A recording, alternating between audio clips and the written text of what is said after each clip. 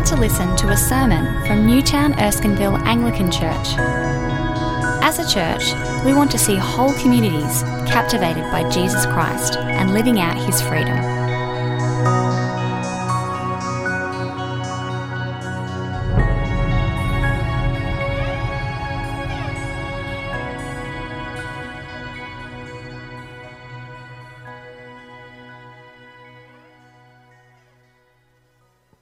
For us from John chapter 15 verses 18 to 27. Please join with me. If the world hates you, keep in mind that it hated me first. If you belong to the world, it would love you as its own. As it is, you do not belong to the world, but I have chosen you out of the world. This is why the world hates you. Remember that I told you, a servant is not greater than his master. If they persecuted me, they will persecute you also. If they obeyed my teachings, they will obey yours also. They will treat you this way because of my name, for they do not know the one who sent me. If you had not come and spoken to them, they would not be guilty of sin. But now they have no excuse for their sin. Whoever hates me hates my Father as well. If I had not done among them the works no one else did, they would not be guilty of sin. As it is, they have seen, and yet they have hated both me and my Father. But this is to fulfill what is written in their law. They hated me without reason. When the Advocate comes, whom I will send to you from the Father, the Spirit of truth, who goes out from the Father, he will testify about me. And you also must testify, for you have been with me from the beginning. Well, friends, it's great to be with you this evening as we continue through God's Word. This is a passage that perhaps doesn't come to the forefront of your mind when you think of things to preach on in lockdown, in the midst of the swelling anxieties of our city. But I still think it is a very timely word to us in the wider context of where we're up to in Western history and with the Christian faith. And it is a very good passage to have in the week before the census happens. Now, if you didn't know, and if you live in the vicinity, the inner city suburbs of Sydney are some of the least religious in the entire city. In fact, Erskineville was named in the last census as the most ungodly suburb going around, with 55% of people saying they had no religion at all. And in fact, last night in the Newtown Facebook group, there was a bit of a G-up where people were talking about how to make sure we are known for our ungodly status now and forever, and really to make a mark in this year's census. We are in a time of declining trust in the gospel, of declining attendance and belonging to different churches. Stephen McAlpine, in his provocatively titled book, Being the Bad Guys, says that increasingly Christianity is viewed as the bad guy. Christianity is no longer an option, it's a problem. The seat at the cultural table that we assumed was ours for keeps is increasingly being given to others. We're on the wrong side of history, the wrong side of so many issues and conversations. Things have changed. It's not just that the census numbers are down. Faith's place, faith in Jesus Christ's place in society is being pushed to the side. It's not like there's a full-on persecution happening, but all of a sudden it's just a little bit more difficult to mention that you go to a church. There are too many misconceptions that rise in people's mind for it to be something we freely say. There's an increasing chance that in your workplace you won't get everything you need from your work if people know. It's just more of a faux pas than it used to be. It just doesn't quite sit as well. There's greater discomfort in being and knowing Jesus these days. This passage today from the Lord Jesus is a passage for the apostles to prepare themselves not just for discomfort, that's what we're facing, but for their untimely deaths at the hands of the world. It is preparing them for the opposition that they will face on the way to the Father, on their way out doing Jesus' work on his mission. And it is a word that also prepares us for whatever is happening in our culture and whatever might happen next. So let's listen to it, knowing that we need that this week and in whatever might come. And the first thing I think we get from this passage, in the wider context of John, is that what we're talking about today is not an us and them thing.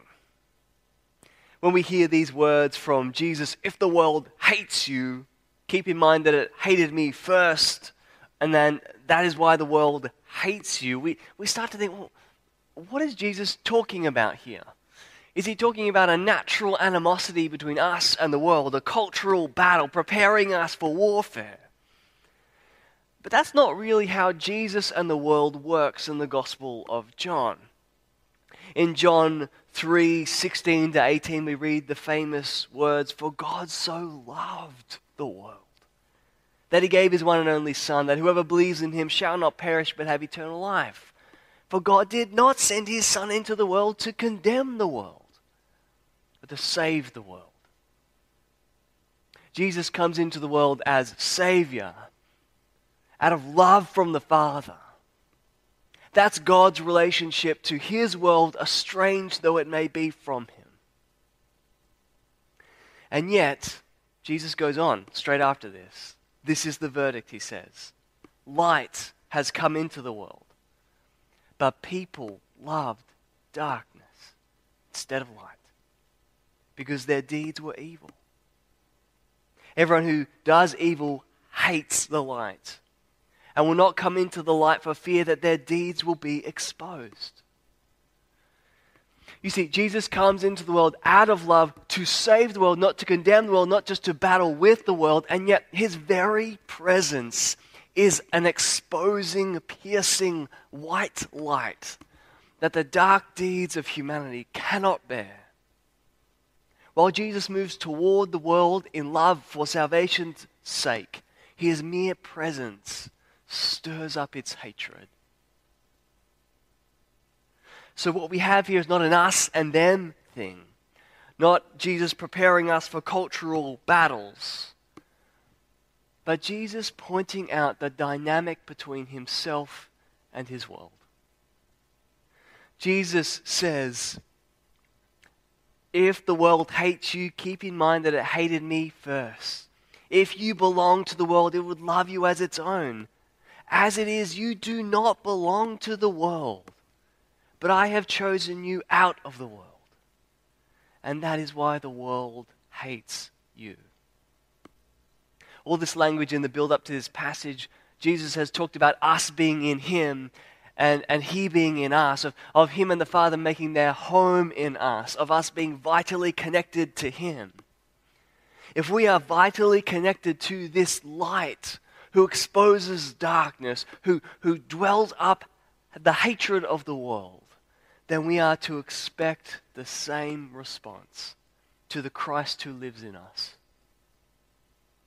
Jesus says it's because we've been chosen out from the world, because we've been brought out from the darkness into his own light, that we will experience discomfort and opposition and even hatred.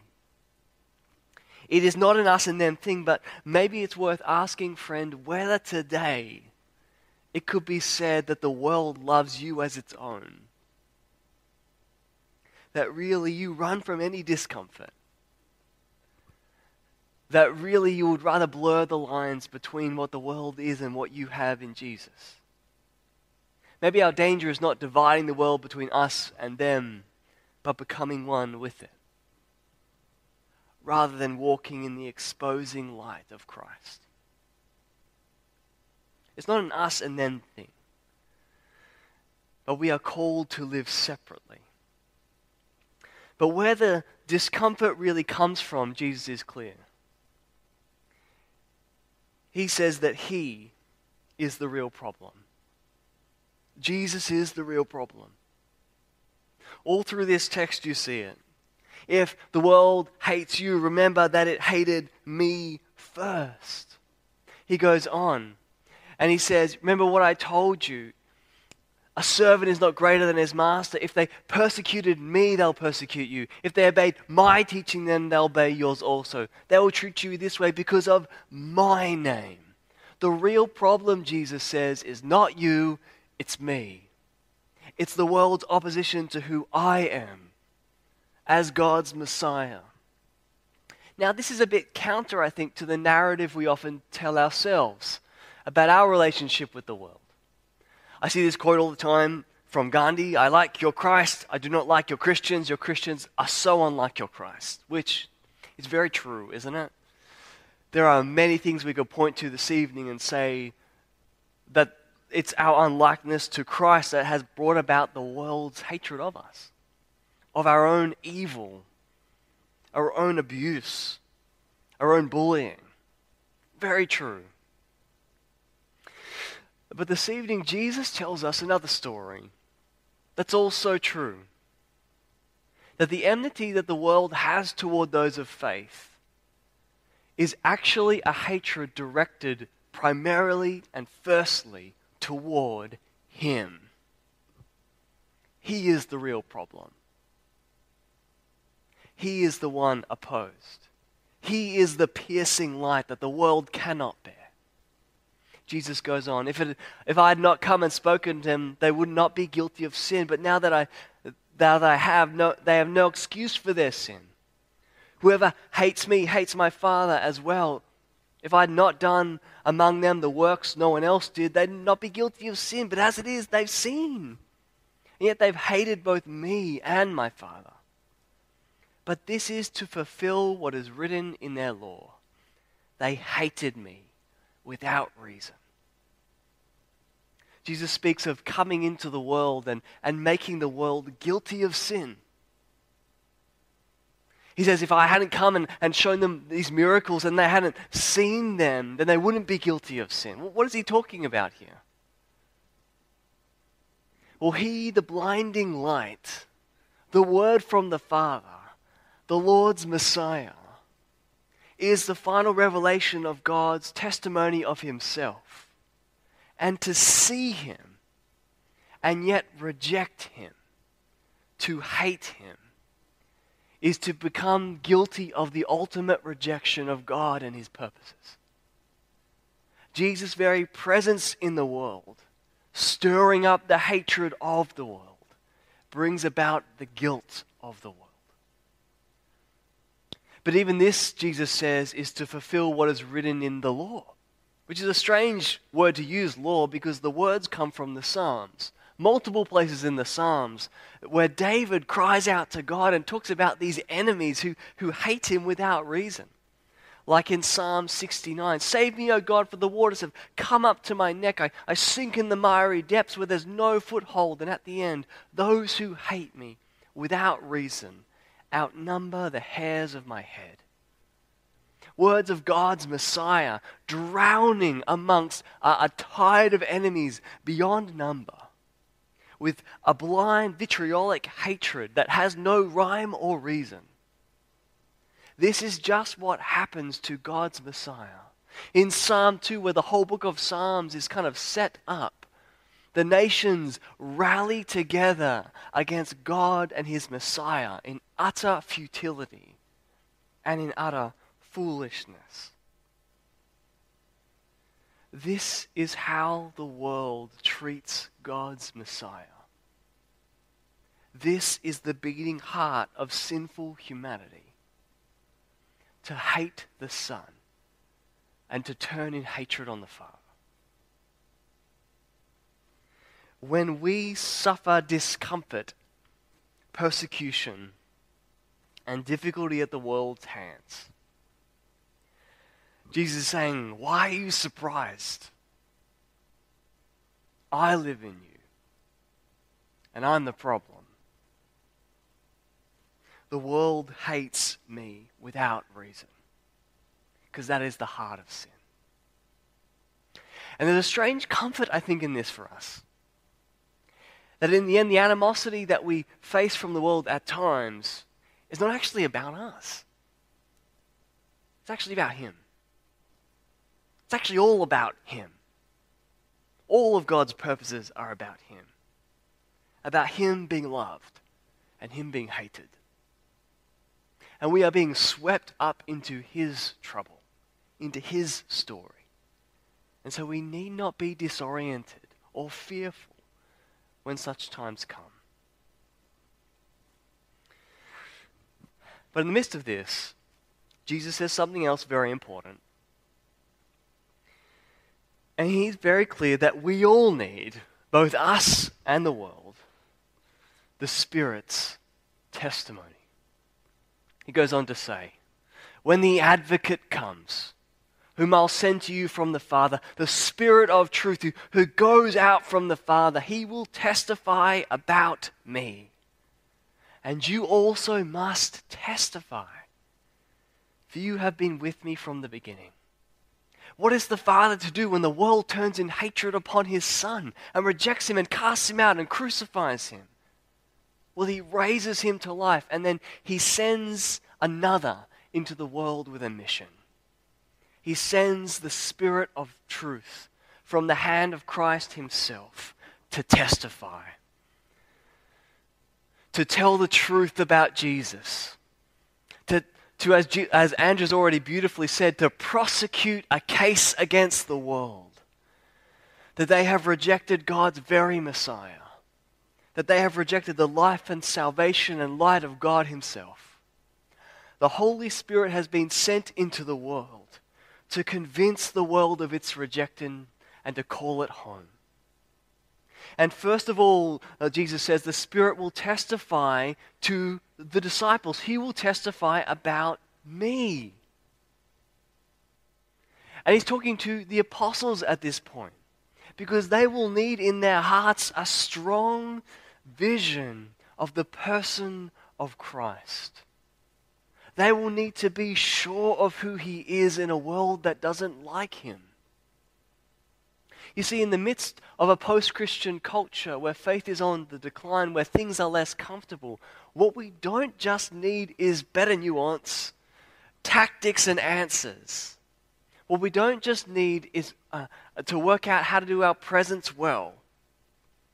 What we need is the persuasive presence of God's Spirit, testifying in our hearts of the glory, the gentleness, the comfort, the goodness, the power, the salvation that is only found in Christ. What our hearts need is that strong advocate to convince us of the utter worth of Christ. That's what you need this evening. If you're feeling this today, and you might be thinking, well, maybe I just need to deconstruct my faith a bit. Maybe I just need to start again. Holy Spirit just wants to give you Jesus again tonight, to convince you of His beauty and His worth, of His death and His resurrection, to convince you that He is God's Messiah. But you notice that doesn't end there, that the Spirit doesn't just testify to the apostles, to the disciples. He also says, and you also must testify. For you've been with me from the beginning. That's what the apostolic task is, to have been with Jesus through the course of His ministry, to have watched Him die, seen the miracles, seen Him raised from the dead, and to testify, to witness to what they'd seen. That's what it means to be an apostle, to give testimony to Christ. They're to go out into the world in the power of the Spirit to complete the mission of the Father, convicting the world of its sin and summoning it back to Christ. And the apostolic work is done. But the Holy Spirit's mission isn't. The Father has still sent Him in this age into the world to testify to His Son through His people. Friends, I know right now it is very easy to be really distracted by the crazy at the moment, all around us in our city and in our media and the devastating things happening in our world. But we live in the age where the Father has sent his Spirit into the world to testify to his Son. And there will not be another age for it. And the biggest thing happening this week in our city is him convincing it of its sin and of the utter worth of Jesus Christ. And our city needs you to testify in the power of God's Spirit in whatever small or seemingly insignificant way that might happen for you this week.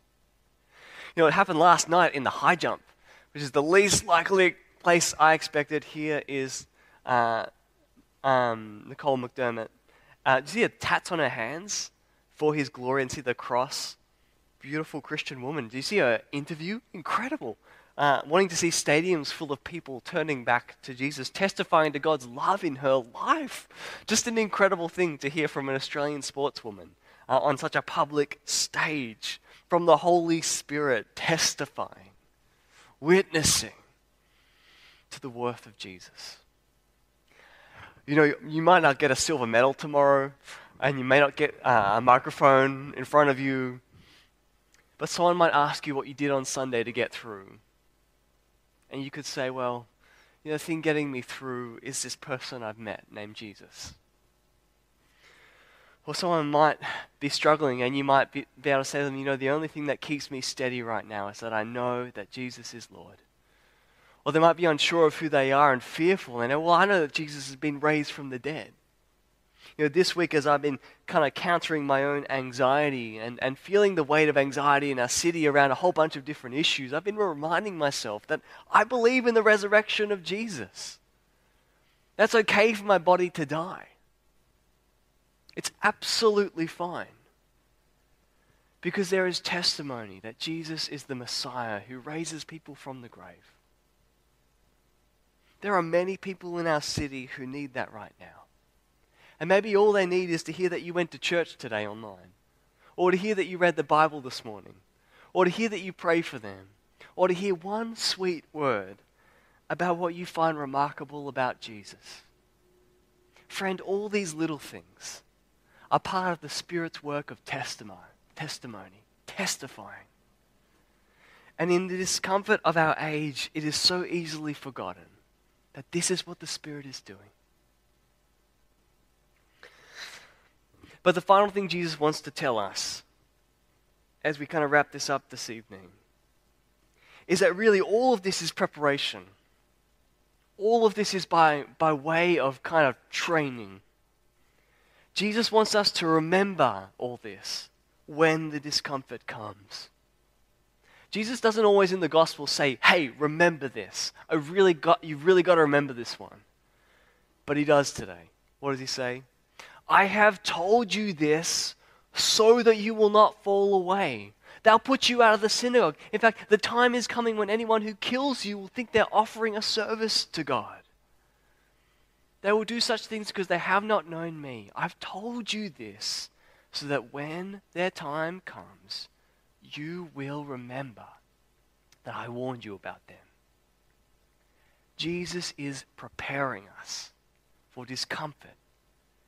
That when it comes upon us, we won't be shocked. The phrase he uses is, you will not fall away, but the word behind that, it's more complicated. It could mean just being really shocked and surprised, of kind of having something happen that leads you to lose your courage and your nerve.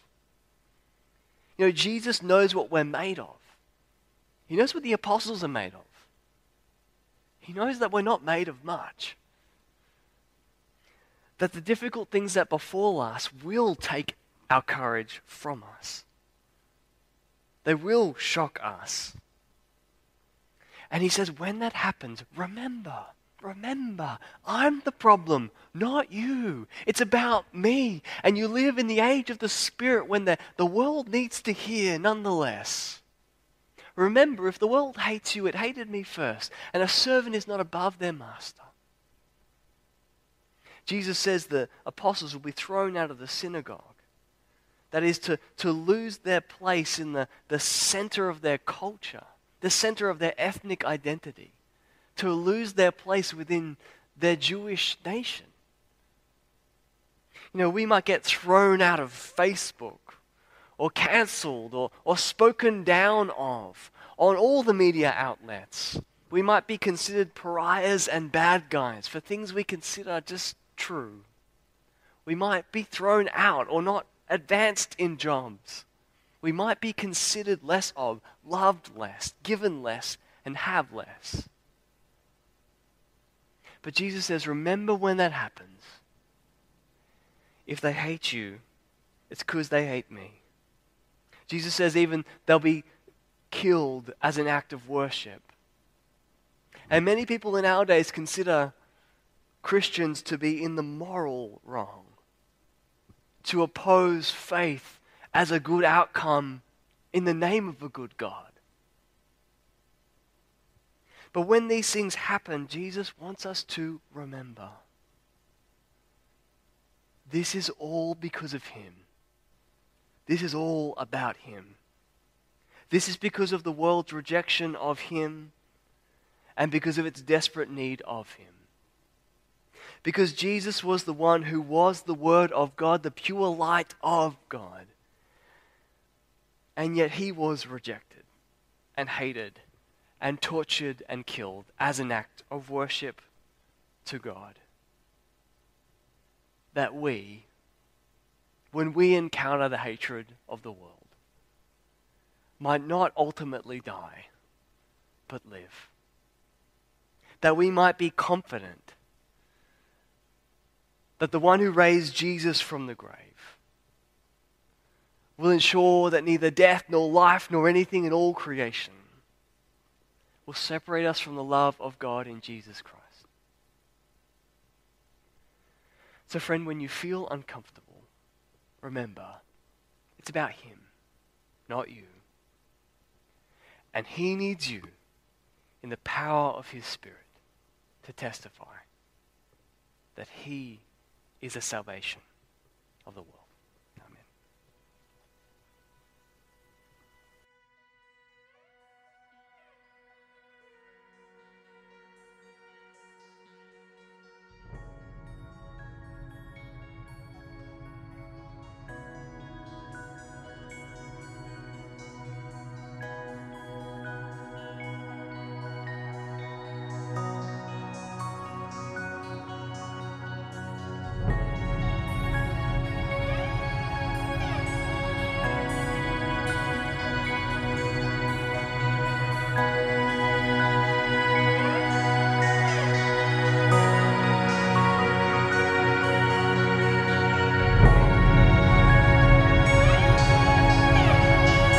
Thanks for listening to the Newtown Erskineville Anglican Church podcast.